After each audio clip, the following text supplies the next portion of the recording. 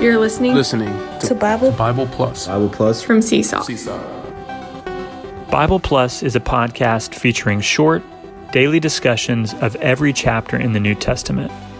Bible Plus is designed to increase Bible reading, understanding, and enjoyment. Get more out of the Bible.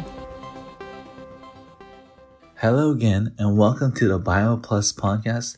Today we're on chapter 17 of the book of Acts, and we're continuing along and following Paul's journey throughout the earth, throughout the world, and he continues on into three places in chapter 17. The first one is Thessalonica, Berea is the second, and finally Athens. But there's a lot of revelation and a lot of emphasis we need to bring out in his journey to Athens. But to start off, he's in Thessalonica, and you might recognize this city because there's two epistles that are written to the Thessalonians, 1st and 2nd Thessalonians. And this is where he first begins to preach the gospel to the believers there, to the Jews there. And so he goes into the synagogue of the Jews, and everyone knows this. He says that it's according to his custom. He just goes there to the synagogue of the Jews, and he just wants to open the scriptures, reveal Christ in the scriptures to them so that they may be saved. And so there's a testimony of Paul and Silas of how they are conducting themselves and how people view them whenever they come visit to different cities, different places, different regions. Verse 6 says, "These men who have upset the world have come here also." This is the testimony that men saw from Paul and Silas.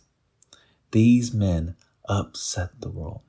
We want to be those people who upset the world. We don't want to be those who are following the trend of this age, who are following the world and all of its cultural and society things. But we want to be those who upset the world because we need to proclaim Jesus as the gospel. And we need to upset people's lives and change their lives and cause them to repent and turn to God, right? And so we need to be those who upset the world. Anyways, we go on to Berea, and it's awesome to just see that they're receiving the word even with more eagerness, all eagerness it says, and examining the scriptures daily to see these things were so, to see whether these things were so. And so as Paul and Silas were at the synagogue of the Jews, these people were excited to see Jesus in all these scriptures.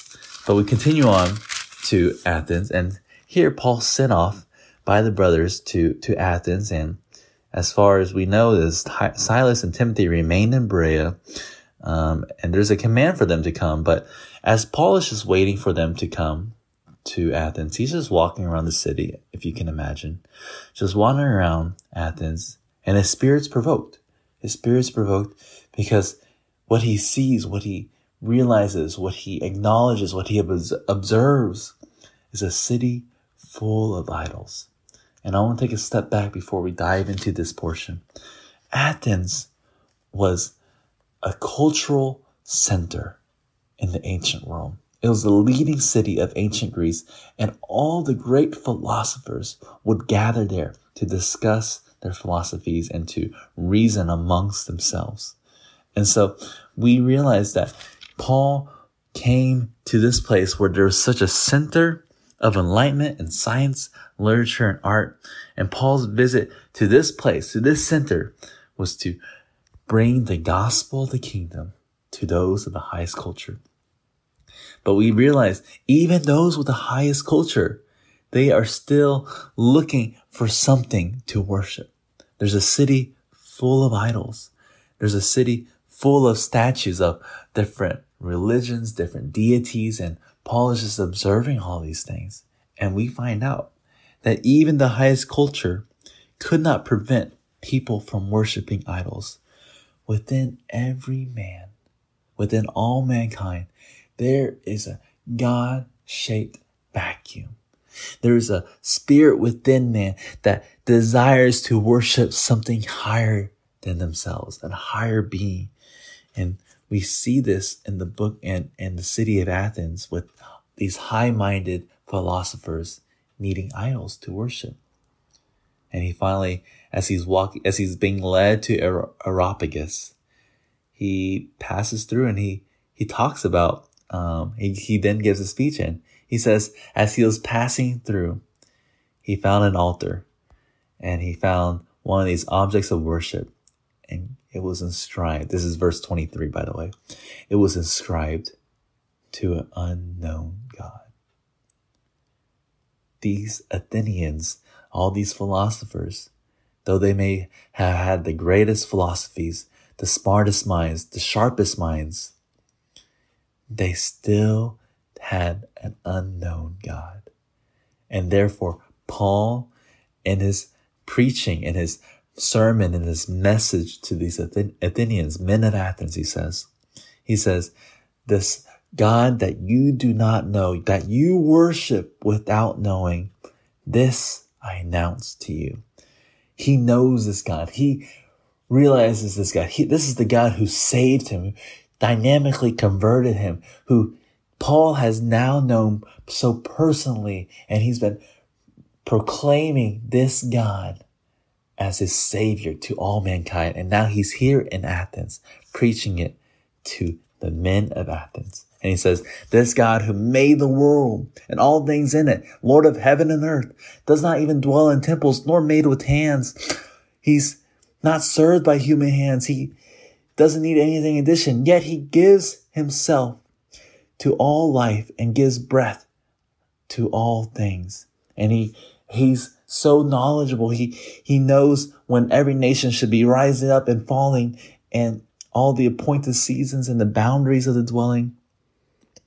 And this shows that God, in his sovereignty, in his omnipotence, he has purposely arranged this world situation and much more, our personal situation, that we might seek God. That's what verse 27 says. God has done so many things, from appointing, from making heaven and earth, from being Lord of heaven and earth, and even giving life and breath to all things, and appointing the nations and making the boundaries. It's all for man to seek God, that they would grope for him and find him, and even to realize that he's not that far from any one of us. Today, he's a spirit. We realize that he's a spirit today, and he's one call away. We can just call, "Oh Lord Jesus." We can pray because he lives in us, and he's the spirit in us today. But this is what Paul is preaching to the Athenians, that all these idols that they have worshipped, that they have created, that they have structured and designed, they're meaningless because they still don't know who their God is. And Paul is giving his personal account, his testimony of who this God is. And he says, now is not the time to be ignorant. Now is the time to repent. Turn away from these idols, from these unknown structures, unknown sculptures, and turn to the living God. Turn to the God of the universe, the God who saves. And this is the gospel that Paul preaches to the men of Athens.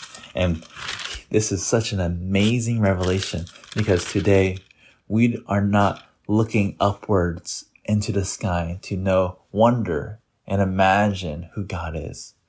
Rather, we know who our God is. And those around us who may not have a chance, who may not have the full knowledge of who God is, we need to be like Paul. We need to be those who proclaim the knowable God to people. No longer unknown, but a known God to all mankind.